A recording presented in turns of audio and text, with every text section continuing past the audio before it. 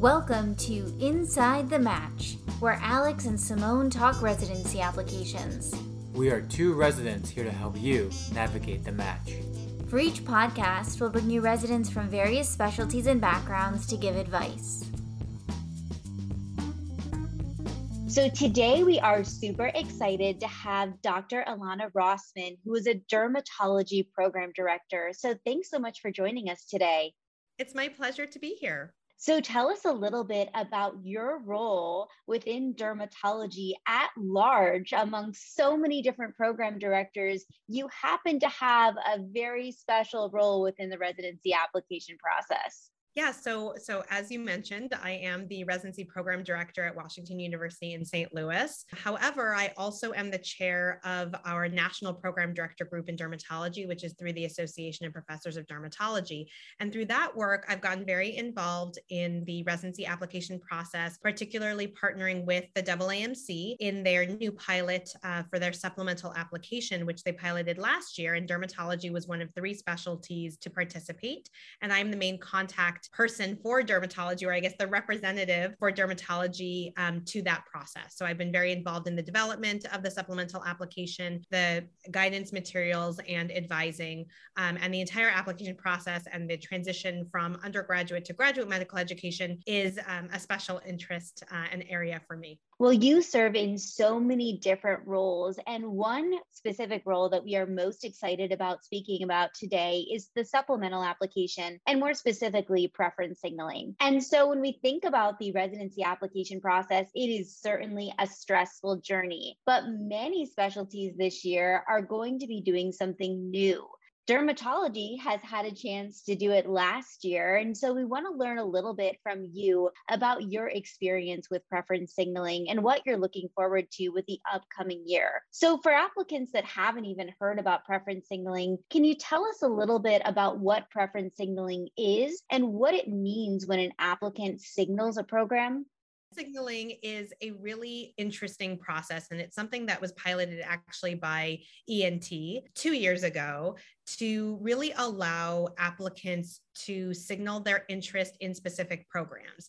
One of the big problems that we encounter as programs in the application process is that we are getting so many applications. Year after year, the number of applications being submitted per applicant has gone up in every single specialty. And it is very difficult for us to discern genuine interest in our program because applicants are applying everywhere. Really, the application should be the signal. If a person applies to your program, then you should assume they are interested. But unfortunately, because of the way the system is, that's not really what's happening anymore. So a preference signal or a program signal allows an applicant to choose a smaller number of programs to give an extra little boost to say, yes, I am truly interested in your program. You are one of my top choices. And the hope is that it will help or optimize applicant program fit, because programs can interview, or maybe are more likely then to interview applicants who are truly interested in their program and allow for better matching, right? Matching in the kind of small m matching of applicants and programs during the interview process, at least. It is used pre-interview. That's really important. So it is used during the application review when you are determining who you are inviting to interview. It is not used during the ranking process, and that's an important point. So you spoke about how ENT was the first one to pilot this program, and they put out research that showed that it benefits the applicant. And a lot of applicants say, okay, research is wonderful, but what is the actual experience of the program director? And so for you, when you used preference signaling last year during the MAT 2022 season, what were the benefits that you saw for the applicant when it came for those looking for dermatology programs? Yeah, I think for the applicant, it does allow them to very easily and explicitly express an interest in a program. What we used to see is a lot of informal signals. What that means is that applicants would write an extra statement in their, or an extra sentence or two in their personal statement. So they would customize their personal statements to program. Now, it may look like they're really interested in WashU when they say, oh, I love your program because X, Y, or Z, but for all I know, they've written a statement like that for every single program that they have applied to. So, I sort of take those with a bit of a grain of salt, right? There was also a lot of informal signaling through advocates and so mentors, advisors, program directors, faculty would contact each other to say, hey, this person's really interested in your program. One, that is not very equitable because some people have access to mentors and other people do not. And there has been data shown actually through OB-GYN that underrepresented minorities were less likely to have advocates reach out on behalf of them to programs. So certainly that's a major inequity with informal signaling. This really allows more explicit signaling. It's fair because everyone has the same number of signals, and it's a formalized and consistent way to do signaling so that we all understand what the applicant is doing and why, and then how we can use that information. And so it sounds like this is really beneficial to the programs due to the number of applications that they are currently receiving, as well as the applicant. But something that may confuse people is while there are 16 different specialties participating in preference signaling this year, there are a wide number of actual signals per specialty. So orthopedic surgery is giving 30 different signals. And a lot of people may wonder, how did specialties actually come to the number of signals to determine whether they should give an applicant 3 versus giving them upwards of 30? That is a great question. It's a very interesting area. I think it really depends on what the purpose of the signal is, right? So if the purpose of the signal is to kind of include applicants, sort of an inclusion criteria, right? Okay, I only have 2 or 3 signals. It's a small number. That means that if I get a signal from an applicant, I know they're interested, but I also know they only had 2 or 3. I know their interest is very genuine. I'm at the top of their list. And so that may be really meaningful to me. But if someone didn't signal me, I know they only had 2 or 3 signals. So that doesn't mean that they aren't interested. If I'm number 4 on their list, that's still pretty high, right? From a low signaling number, what that really does is it allows an applicant to potentially be noticed by a program that they have genuine interest in, but they won't most likely be excluded from a program that they did not signal. On the bigger signaling side, so when you get upwards of 15 to 30, the purpose there may be to actually reduce application numbers. This is something we talk about a lot in residency selection world, is how do we manage the sheer number of applications? It's bad for programs because it's very hard for us to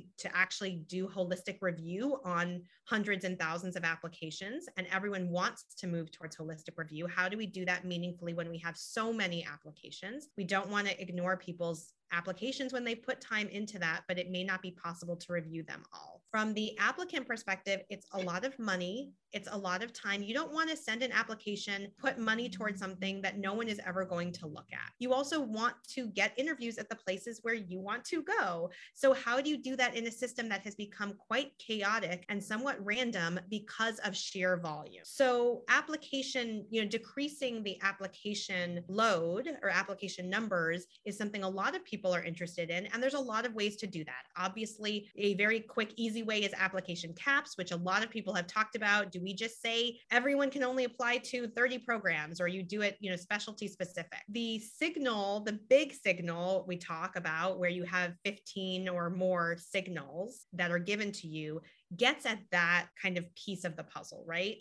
So you can imagine, and listen, I'm not in ortho, so I'm not speaking for what ortho program directors are going to do with this information, but I can imagine that with 30 signals, if I don't get a signal from an applicant, then that means I am 31 or lower on their list. And that's pretty low on their list, right? Most programs are excited to match people who are excited to match with them, right? So do I want to have people in my program who are number 30, for whom I am, number 50 on their list? Maybe not. We want to be loved also. And it's not even about that. It's about a good fit, right? And if low on your list, then it might be because there's something about my program that isn't a great fit for you. And so it's not going to be as good of a match. So I suspect that with the bigger signals, the idea is to dampen or to at least kind of move the needle on application numbers. I don't know if it will will in the first year. It might, I hope it does. But I think over time, we will see that if you're only getting interviews at places that you signaled, then you don't need to signal more than those programs, right? Whereas with the small signals, obviously 2 programs isn't enough to match in most special, right? It's a different philosophy and a different approach and sort of a different, like, what problem am I trying to solve? And the next thing that people worry about is where to use their signals. And they might be looking at the vast array of places that you can seek information about a program, whether it's Residency Explorer or the 2021 NRMP Program Director Survey. There are so many places that you can look to get data about a program and its competitiveness in regards to your application. But I am curious, when you look towards the numbers of signals that people are given, where should they decide which programs to actually put those signals? This is a very difficult question to answer, and there's a lot of pieces to it. And I think the one thing that's really important to address is this idea of competitiveness and how competitive is an applicant or an application. And I think the flip side of that is the top programs and how prestigious or what their rating is on Doximity. What does this all mean? Who knows? None of us know. It's basically all made up. I will be honest. I mean, there are programs, and I have very strong feelings on this, which some people know about already, but I'm just going to say it. I think it's detrimental to be talking in terms of applicant competitiveness, desirability or competitiveness of a program, because it should be really individualized. The idea that there is one type of applicant that is a top applicant, it historically, in everyone's mind has been above a 250 on boards and honors and everything, AOA, Gold Humanism, lots of research publications. That may be true in some specialties or for some programs, but I will tell you, I think that it is a lot less true for a lot more programs and specialties, especially over time. All of us are looking for people who are going to be excited to be at our program, who want to learn, who want to contribute, and that may look differently based on the program. The thing that most people are looking at in terms of applicants where they want to match is geography. Geography is one of the, if not the main driving factor of where people are signaling and where people want to match. And that remains true depending, regardless of program competitiveness or applicant competitiveness. And I always use competitiveness in quotes because I don't like that terminology. So for me, I think instead of applicants thinking, okay, what is a competitive program for me? What is a reach program for me? What is a safe program for me? What is a, moderate program for me? That is really hard to answer because programs review applications in different ways. As we mentioned before, there is a lot of randomness and chaos in the system because there's so many applications. I think it's very hard for applicants to assess where they're going to get an interview. I would say in some specialties, it's almost impossible to do that. So rather than trying to figure that out, I think it's really important for applicants to think about what is important to them.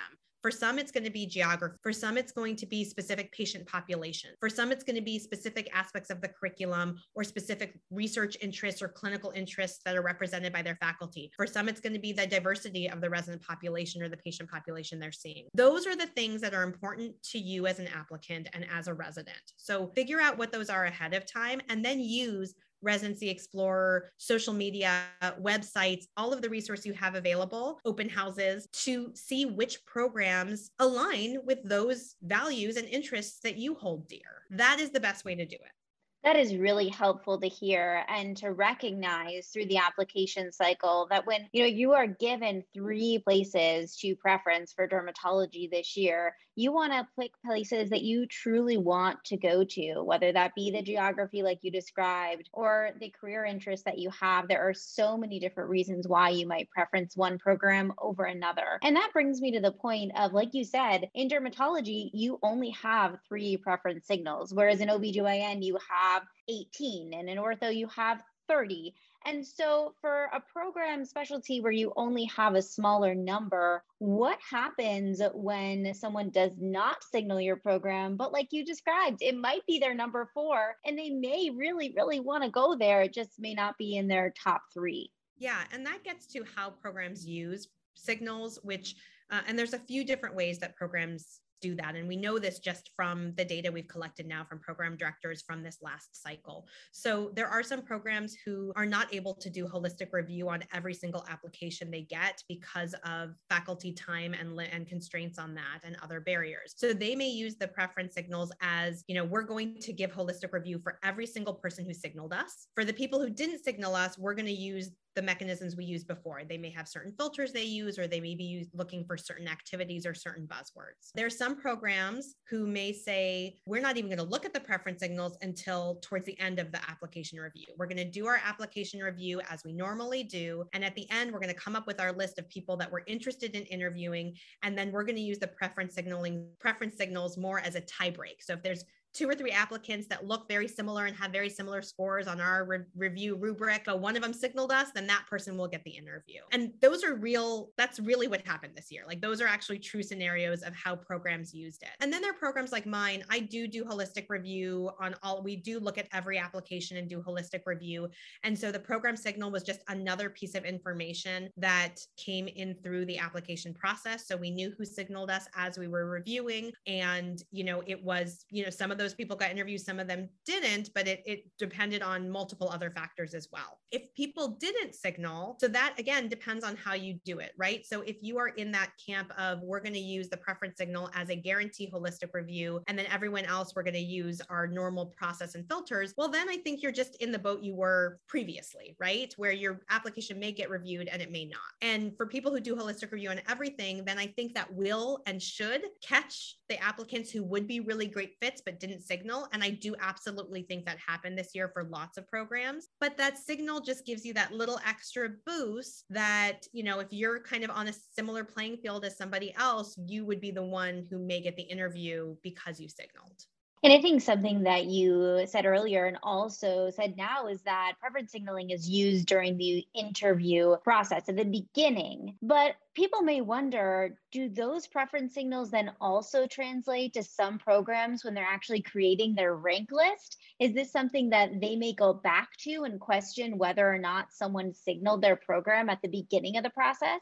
Right. And the guidance has always been to not use the signals for ranking. And the reason is that people's preferences change. We all know stories of applicants who have had, this is my number one program, and then they go to that interview and maybe they're not as crazy about it as they thought they would be. And they go to another interview that they weren't even thinking about. And they're like, wow, this program really hit it for me, right?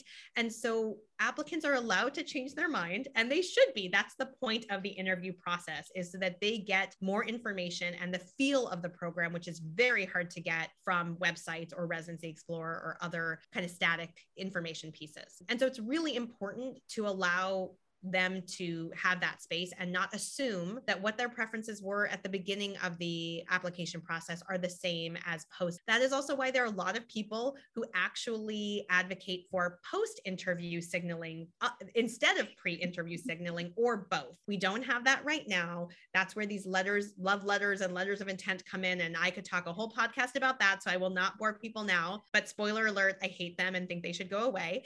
But, I think that it's really important for programs to not use this in ranking. Now, are there programs who use it in ranking? I'm sure there are. And it's also hard. You also have that bias, right? Like we really tried not to, but the only way you could blind it, right? You could use it during the application review and then blind it somehow. But most of the time, the people who are doing the ranking and interviewing are the people who are reviewing applications as well, especially in the smaller programs or specialties like ours. So I think that would be hard to do. So does it introduce a little bit of bias that may come out in the ranking process? Probably. I mean, I can't deny that, right? But I think to explicitly use it in the ranking process is detrimental. And I think something that's really important for people to recognize when they are applying to a specialty is that there are such differences in how the specialties are actually using signaling. So some recommend actually signaling your home institution or signaling where you did an away rotation. And so there are so many details about this process that people really need to learn about rather than relying on their peer who may be applying to a totally different specialty. So you have shared with us so many different tips about how preference signaling is going to work. And you have answered so many questions of applicants who are so stressed about the process, but overall should recognize that these changes are truly meant to help the process benefit the applicant as well as the program. Are there any other tips that you would like to share for applicants that are applying this cycle who will be utilizing preference signaling? Yeah, so a couple of things. I want to absolutely emphasize and highlight what you just said, which is that there is a lot of information out there, but it's not all coming from sources that may have all the information, right? So I know there's a lot of Reddit and Google Docs and talking to people who did it last year. Please make sure that you're going to the official sources. So the supplemental application information is on the AAMC website. They have a whole page dedicated to the supplemental application with FAQs and everything about preference signaling. Really importantly, dermatology is saying no signaling to home and away programs, which is different than a lot of other specialties. And I've already heard some confusion about that. So make sure that you are following the AAMC and also your specialty, because there should be people from your specialty representatives who are giving that information. And we have that in dermatology through our National Derm Interest Group Association of Students and through the Association of Professors of Dermatology. The other thing is to just reiterate, be genuine as you're going through this process.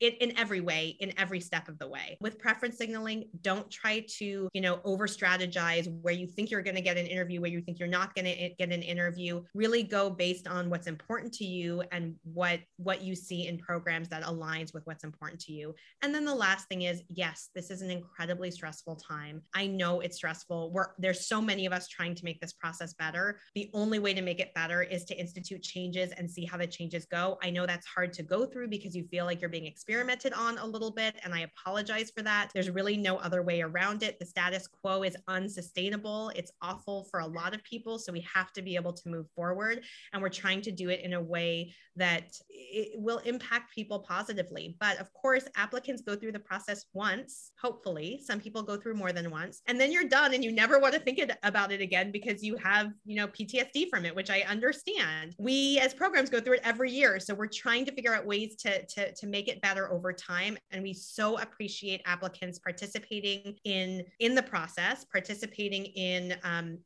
different focus groups that we've had through AAMC, through specialties, filling out surveys. It is so important to have your feedback. It means so much to us. And it's the only way that we can really come to a better process and impact things positively for the future. I think that is such a wonderful way to end. You might get so many different surveys along the way through this process as an applicant, but just recognize helping those that are the year below you make this process even better is going to make it easier on us all. Well, that's all the time we have today with Dr. Rossman. Thanks for joining us at Inside the Match. Special thanks to Kevin McLeod for the music, and be sure to follow or subscribe to our podcast. Catch our next podcast to learn more application tips and hear from another awesome leader in medical education.